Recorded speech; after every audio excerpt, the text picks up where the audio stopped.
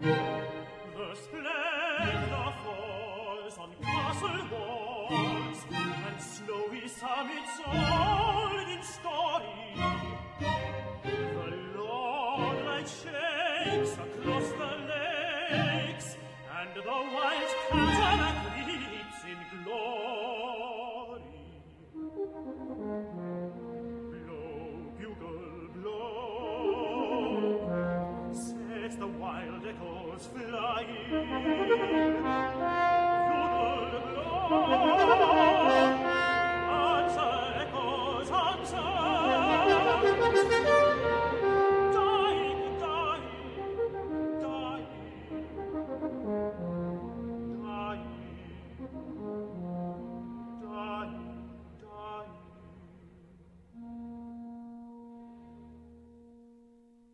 A magnificent sunset, its splendour falling on ancient castle walls and gleaming on snowy summits. A bugle sounds into twilight spaces, and back come the echoes, a wild rush of sounds at first, then slowly dying away. That's the movement entitled Nocturne, from Benjamin Britten's orchestral song cycle Serenade for Tenor, Horn and Strings.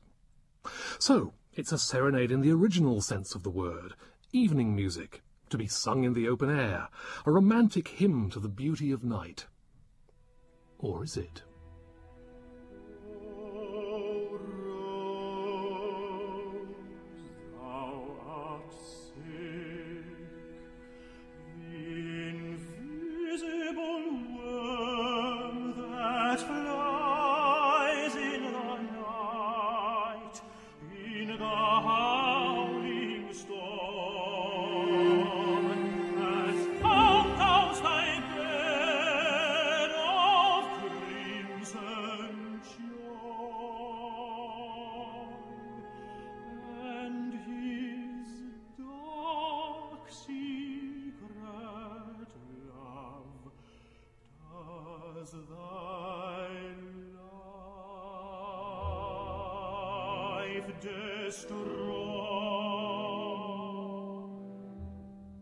This is a very different image of night.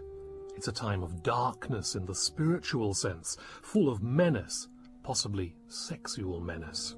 The invisible worm that flies in the night in the howling storm is destroying the crimson rose with his dark, secret love.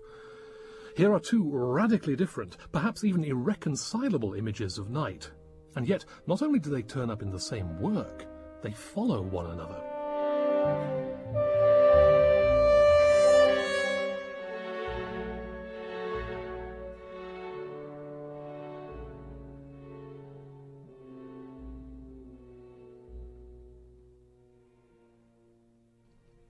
That disturbing setting of a tiny poem by William Blake comes straight on the heels of the intoxicating magic of the Tennyson song we heard a moment or two ago. It looks as though Britten's Serenade is going to be a work of contrasts, a work which takes its overview by bringing together images and emotions which don't always fit comfortably side by side. But I don't think I've ever heard the Serenade for tenor, horn and strings as inconsistent, disunified. As I've already indicated, there is a pervasive theme, night, a theme which Britten came back to again and again. For Britten, night was clearly a time when things happen, a time of ferment, when the darker, unconscious side of the mind speaks more clearly, even if the language it uses is enigmatic, full of hints and shadows, rather than direct statements. Some song cycles tell stories. In Schubert's Die Schöne Müllerin, we follow the young wanderer as he falls in love, is disillusioned, and finally kills himself. But there are others, like Schubert's Winterreise, where the sequence of events is harder to follow.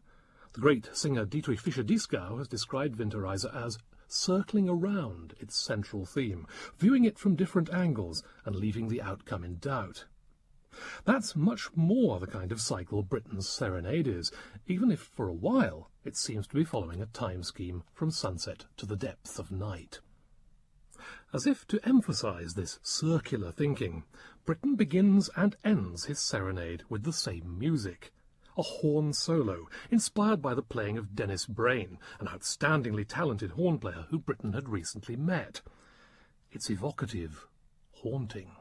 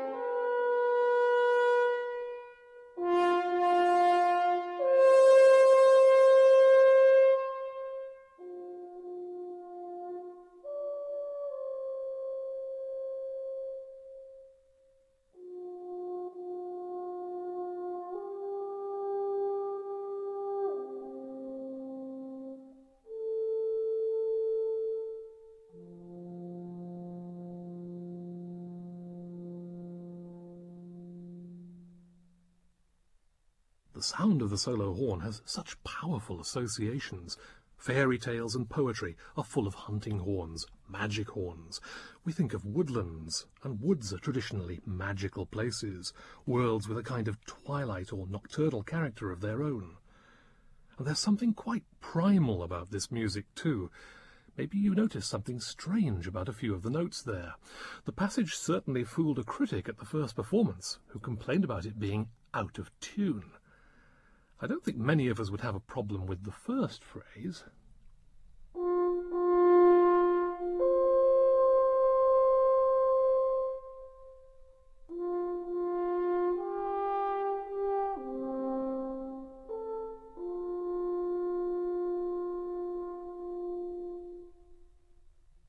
But what about the second note of the next phrase?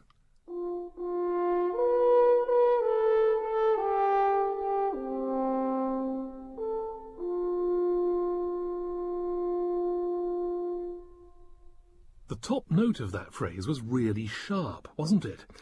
That's because we modern listeners are used to a kind of tuning where every major third or perfect fourth is the same as every other major third or perfect fourth.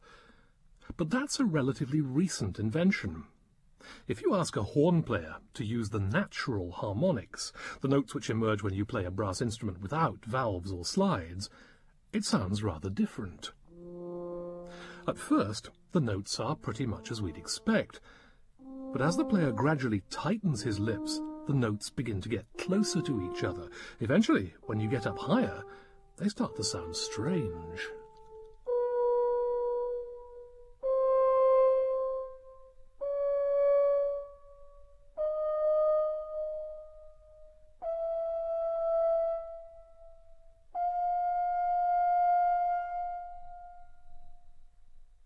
So this is a natural sound, primal, magically suggestive, but which also sounds slightly unsettling to modern civilized ears. I'm sure that's the core effect Britten had in mind, nature in the raw, fascinating, but also discomforting, eerie. Is this a human horn player, or an inhabitant of Britain's nocturnal world of fairies and ghosts?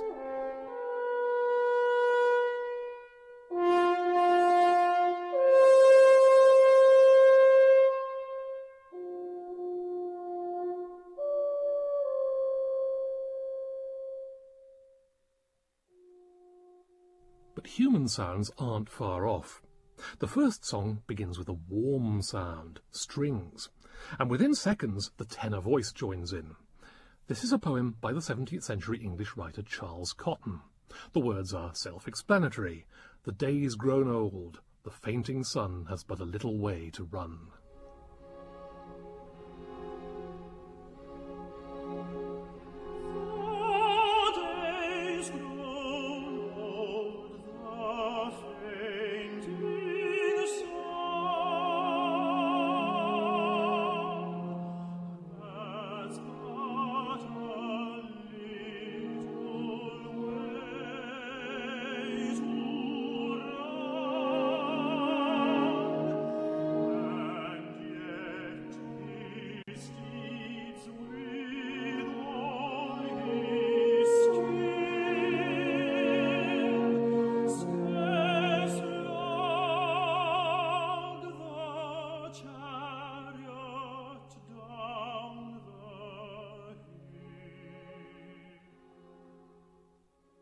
This does seem much warmer, more fleshly than that opening horn solo, even though Britten specifies muted strings at the start. But there's still something disturbing in there, some subtle ambiguities. At first, the strings seem to be in a fastish 6 in a bar, a gently rocking 1, 2, 3, 2, 2, 3.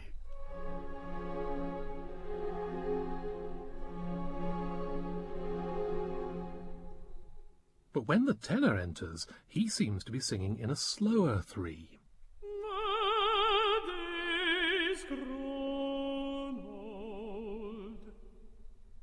And when the horn picks up on that phrase, it stretches it out slightly, so that we now get a slow bar of 4 with an upbeat.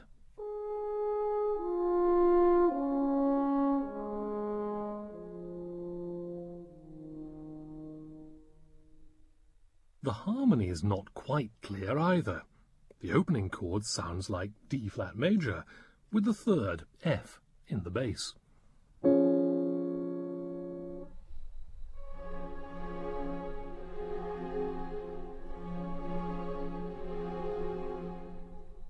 But that bass F is also the keynote F of the horn's prologue.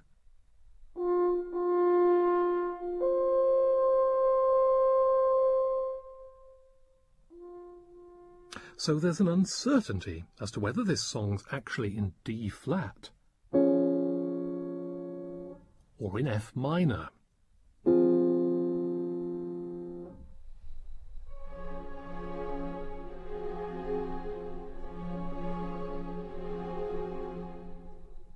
There's a slight astringency on that last chord too, just enough to play on that sense of ambiguity.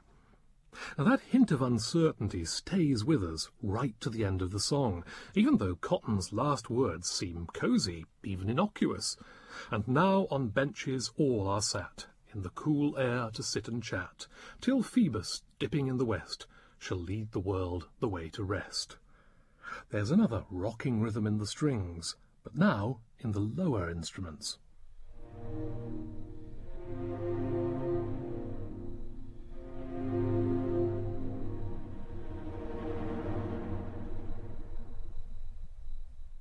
At the same time, the horn tolls a low D-flat, the possible home key of the song, the rhythm shifting ominously.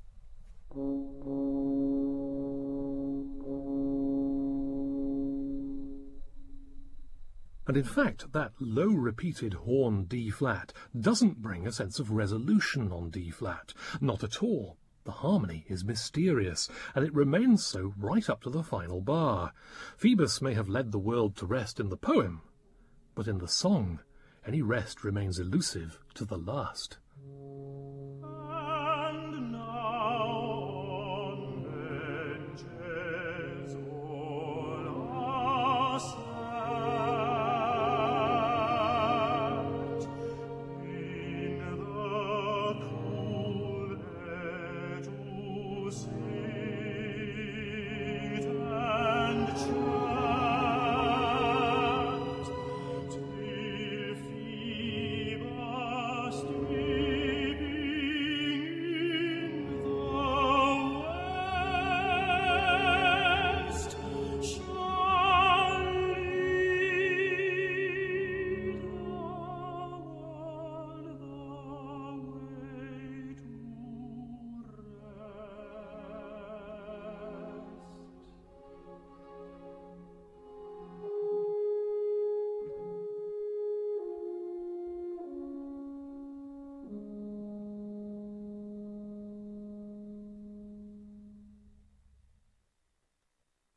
There's surely a hint of what's to come in that hanging conclusion, a suggestion that the coming of night doesn't bring rest for everyone. But if the pastoral ends with the shadows lengthening, the next song stands to one side and takes another view. Sunsets can be splendid. This is the final celebration of light in all its richness before night. The splendor falls on castle walls, and snowy summits all in story.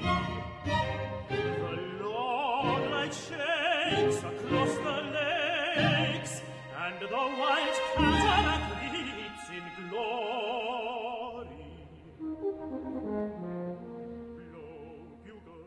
The bugle rings out, setting the wild echoes flying, as Tennyson puts it.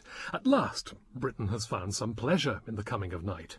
Everything's so vibrant. The strings chord seems to pulsate with energy and anticipation, every instrument trilling away. It's the horn, not surprisingly, which gives us the sound of the bugle.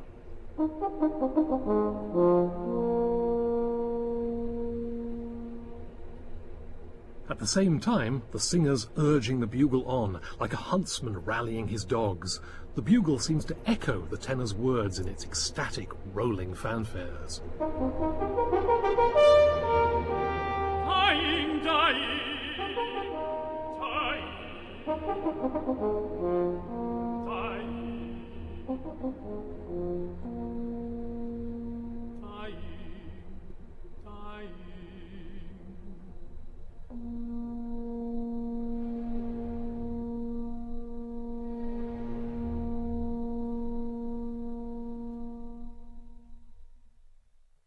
There's such emotional depth in those dying echoes. You get the feeling that Britten and Tennyson are hinting at some deeper significance.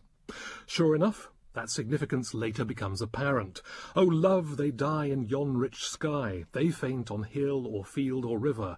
Our echoes roll from soul to soul, and grow for ever and forever."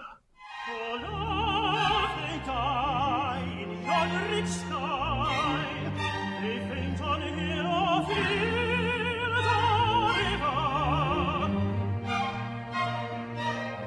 Our echoes roll from soul to soul, and grow forever and forever. Again, the bugle fanfares ring out.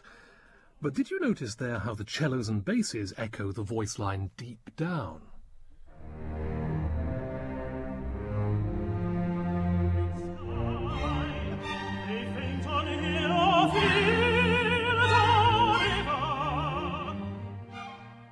So this has become a duet. The singer is addressing someone he loves, someone far away perhaps, but who, through the power of love, the power that makes human souls echo one another, might just be able to hear his message. Blow, bugle, blow, set the wild echoes flying, and answer, echoes answer.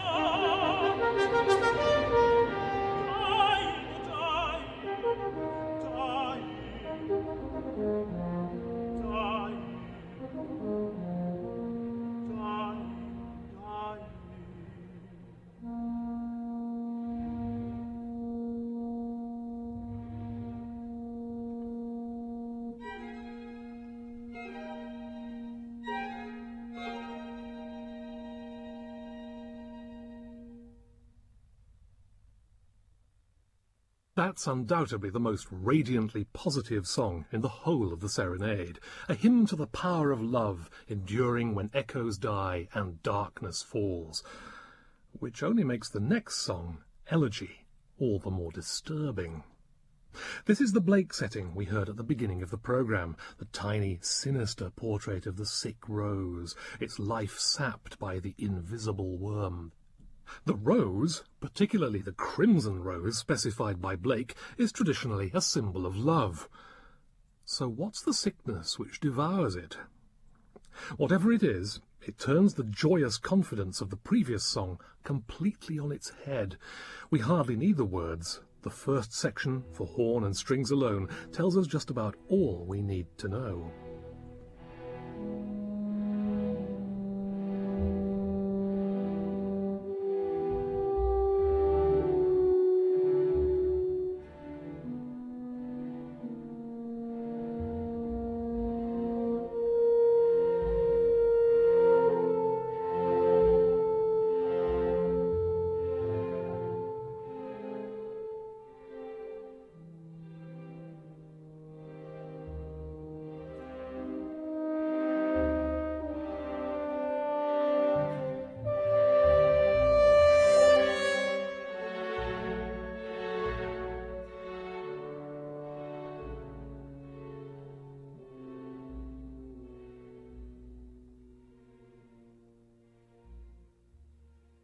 chilling harmonies, a sparse texture. Britten was a master of conveying dark emotions. As soon as that song starts, we know we're entering nightmare territory. The string rhythm drags heavily.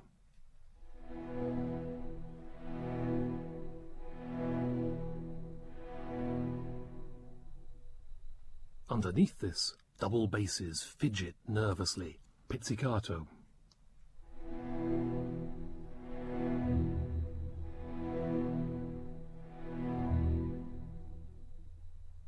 Over that, the horn line is sinuous and chromatic, serpentine, you might say, suggestive of that dreadful image of the invisible worm.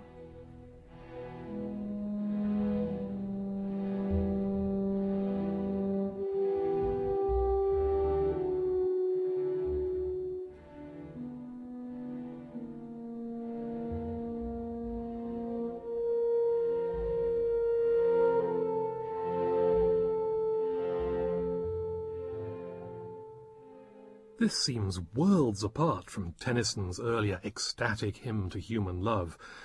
You may think it's brave of Britten to risk putting that and the notion of dark, secret love side by side, but as I said at the start, this work's full of hidden connections.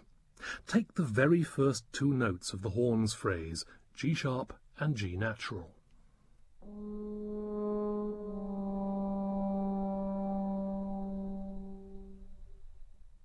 Now let's hear the last two bars of the Tennyson setting.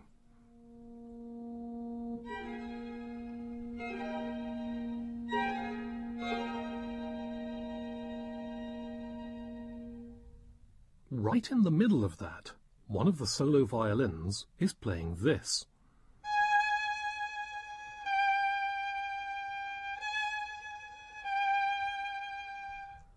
It's the same two notes the horn starts with in the next movement.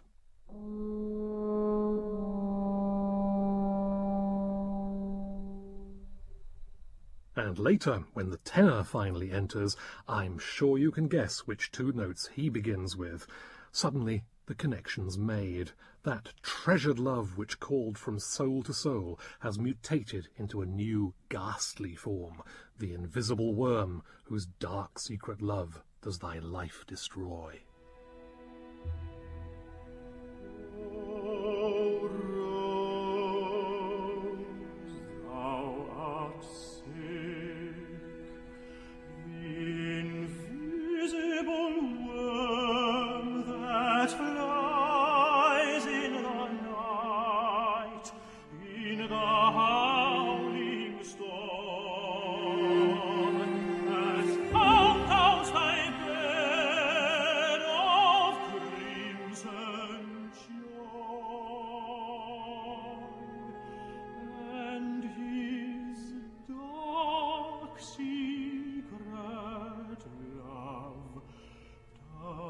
Thy life destroy.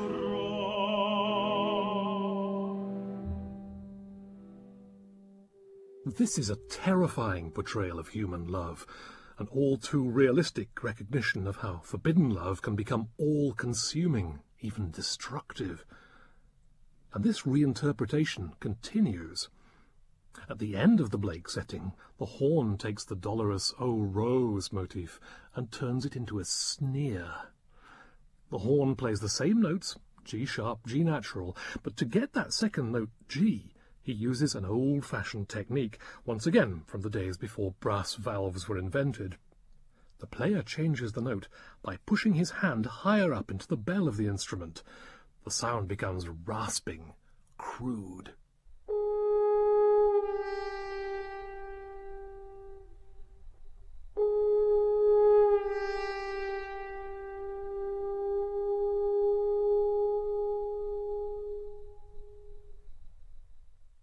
So much for the idea of the purity of human love. There's something sick, corrupting here too. It's a theme which bothered Britten throughout his life. Is there ever such a thing as pure innocence? Or is there always a worm in the bud? Then again, could there perhaps be purification for corrupted human nature, even if that purification is a violent, painful process? That's the issue the next song probes, a setting of an anonymous 15th century poem known as the Lyke-Wake Dirge. Its subject is the destination of a sinful soul after death. Everlasting punishment, surely. But we're forgetting that in 15th century England there was only one recognised religion, Catholicism. And for the Orthodox Catholic, there's another possibility for the soul when it leaves the body. Purgatory, the purging of sin, but by fire. This night,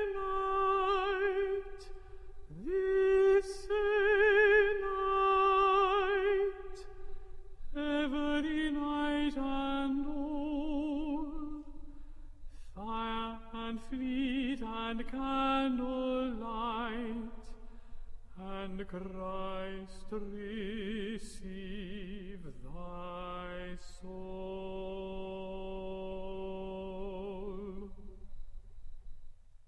The wailing sound of the tenor is quite chilling, isn't it? Again, we seem to have stepped into a new world, yet another representation of night, possibly one even darker than that before. But again a connection is made. Take that opening phrase to the words, this a night, this very night. This a night. The phrase rises and falls by a semitone, and those two notes, a semitone apart, are the very notes of the O Rose motif from the Blake song.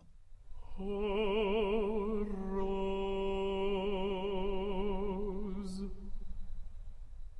So again, these different worlds are connected. We're circling around the same musical idea. In fact, that two-note motif plays an even greater role in this song than in the previous Blake setting, because no matter how complex the instrumental writing becomes, the tenor goes on obsessively repeating his first 6-bar phrase. It's the soul trying to keep to its path as the dark shapes around it become ever more menacing.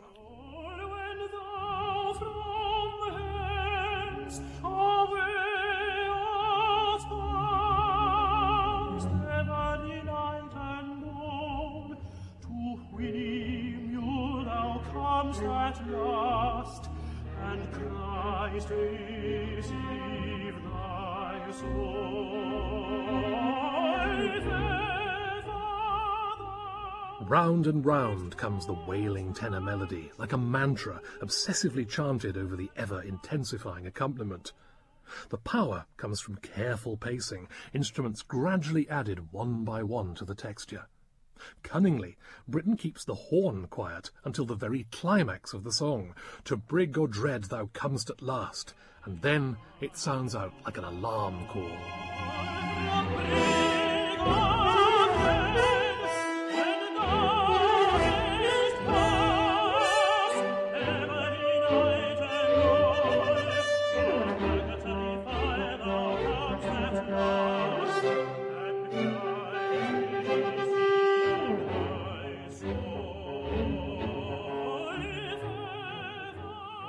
Alarm calls, fearful, frantic strings scurrying after one another, a high, wailing motif like a drone.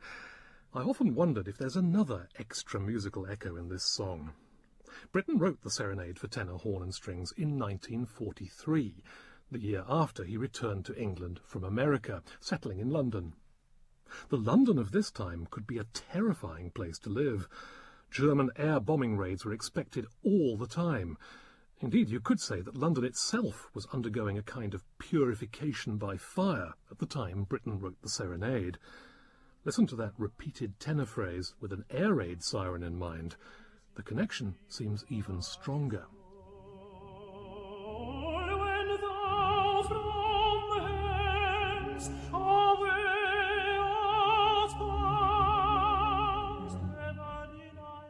Soon, though, there's a welcome contrast to this disturbing representation of darkness.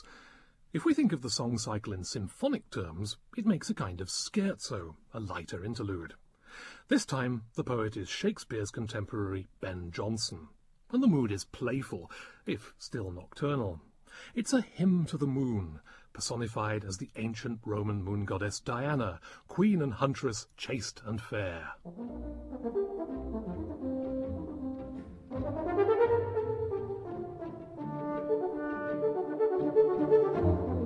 Queen and huntress, chaste and fair, now the sun is laid to sleep, seated in thy silver chair, state in wonted manner keep.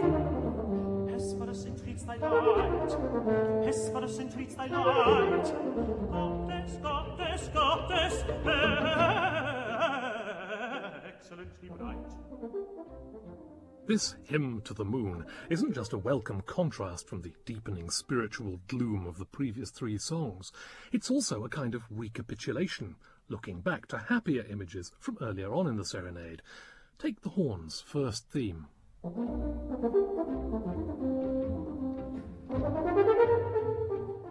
So quick you could almost miss it. There's a pattern of descending thirds there. The tenor leads off with a very similar pattern of intervals. Queen and huntress. That's the same pattern of descending thirds that the bugle fanfares were based on in the Tennyson setting Nocturne, and the tenor's falling phrases about the echoes dying. Dying, dying. This memory is underlined by the strings at the climax of this new song, piles of descending thirds beckoning the return of the voice. Lay thy bow of pearl apart, and thy crystal shining quiver, give unto the flying horse space to be how short soever. Thou that makes the day of night, thou that makes the day of night, thou that makes, thou, goddess, goddess, goddess, goddess, goddess, excellently bright.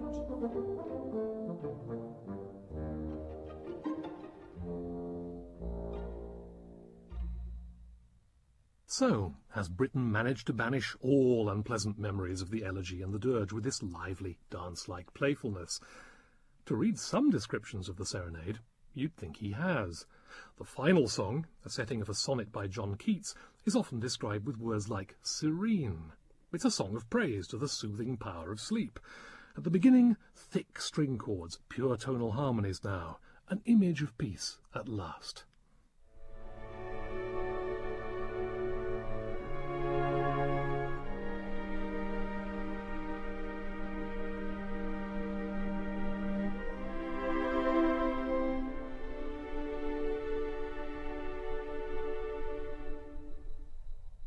The sound of those rich, divided string chords has been compared to Vaughan Williams, especially to his famous Fantasia on a theme of Thomas Tallis.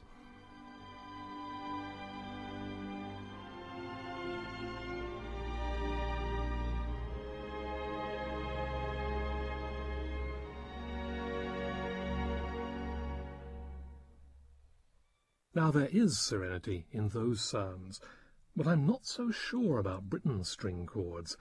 If you add to them what the tenor's singing, oh soft embalmer, it jars a little against the harmonies. Oh, soft embalmer of the still midnight.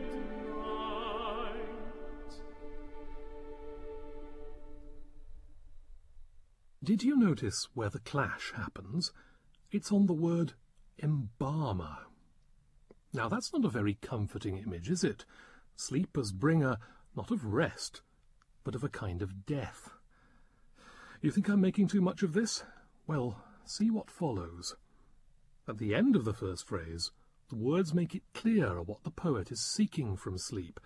Forgetfulness. Forgetfulness divine, he calls it. Those supposedly serene string chords return, higher up on the strings this time. Then in comes the tenor. O soothest sleep, if so it please thee, close the midst of this thine hymn my willing eyes. This isn't so much a hymn to sleep as a prayer for sleep.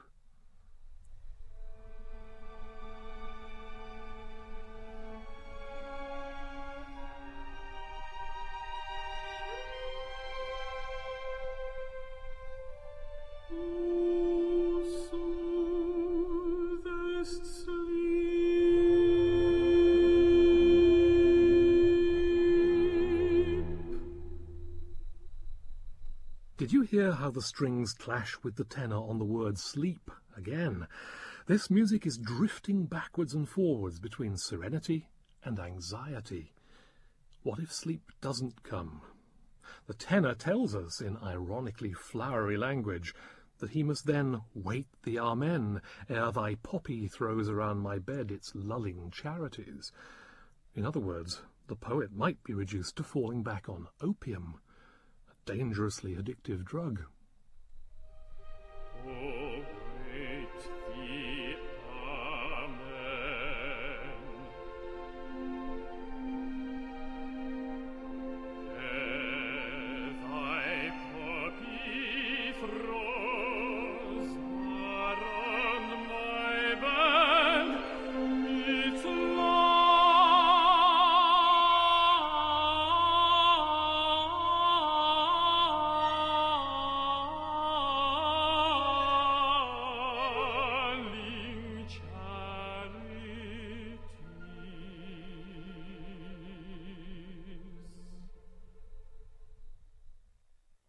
The setting of the word lulling there is chilling, and to anyone who says it's overdone, all I can say to those critics is that they've probably never suffered from insomnia. Britten did. His next orchestral song cycle, Nocturne, is haunted by it, the dread and desperate loneliness which can come to a man who can't sleep. No wonder the word lulling is stretched out grotesquely. The next lines of the poem are even more strongly charged with anxiety. Then save me, or the passed day will shine upon my pillow, breeding many woes. Save me from curious conscience that still lords its strength for darkness, burrowing like a mole. Then save me, or the passed day will shine upon my pillow, breeding many woes. Save me from curious conscience that still lords its strength for darkness, burrowing like a mole. This is a tortured mind, and there's a clue there as to what it is that's doing the torturing. Remember that line about conscience burrowing like a mole? Burrowing like a mole. If that reminds you of the elegy with its burrowing invisible worm, that's partly because there's a musical reference here. The oscillating semitones take us straight back to that haunting movement, especially to the horn's final few bars.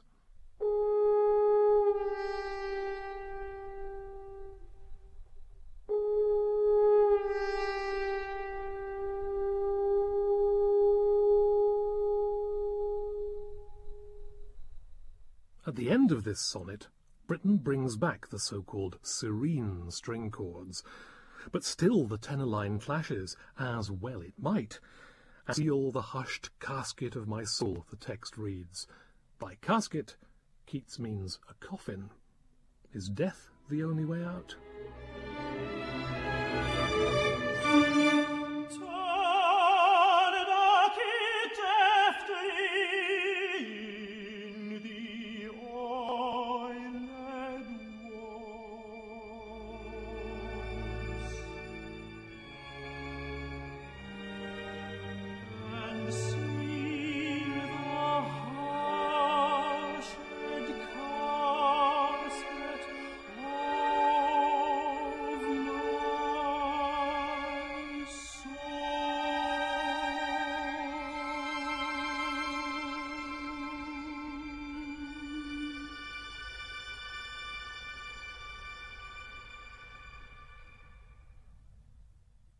soothing?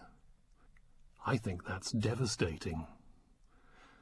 At last, Britten has brought together both the light and the dark imagery of the serenade, the glory of human love from the Tennyson nocturne, and the horror of the worm's dark, secret love. I say brought together, but he hasn't reconciled them, as it seems Britten never did in life. He was constantly tortured by a fear about his own sexuality.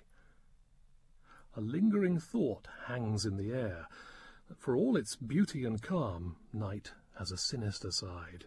It consumes the sleepless mind with inescapable troubles, that curious conscience that still lords its strength for darkness, burrowing like a mole. Whatever anyone says, the Serenade is a remarkably coherent work. It's firmly held together by the images of night, ever unfolding, yielding new interpretations. And at the same time, the work thrives on its intricate network of motivic connections. As if to prove the point, there is another song that Britten might have included in the Serenade, an exquisite, tender nocturne of sexual and emotional fulfilment. Now sleeps the crimson petal. The scoring is the same, tenor, horn, and strings.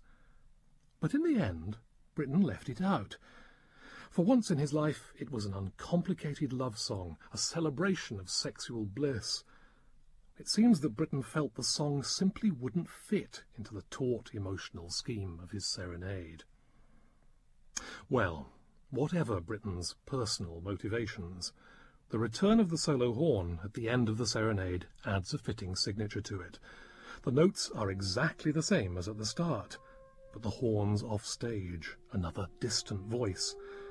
Its eerie calm remains, but now there's an elegiac quality too, a hint of last post perhaps.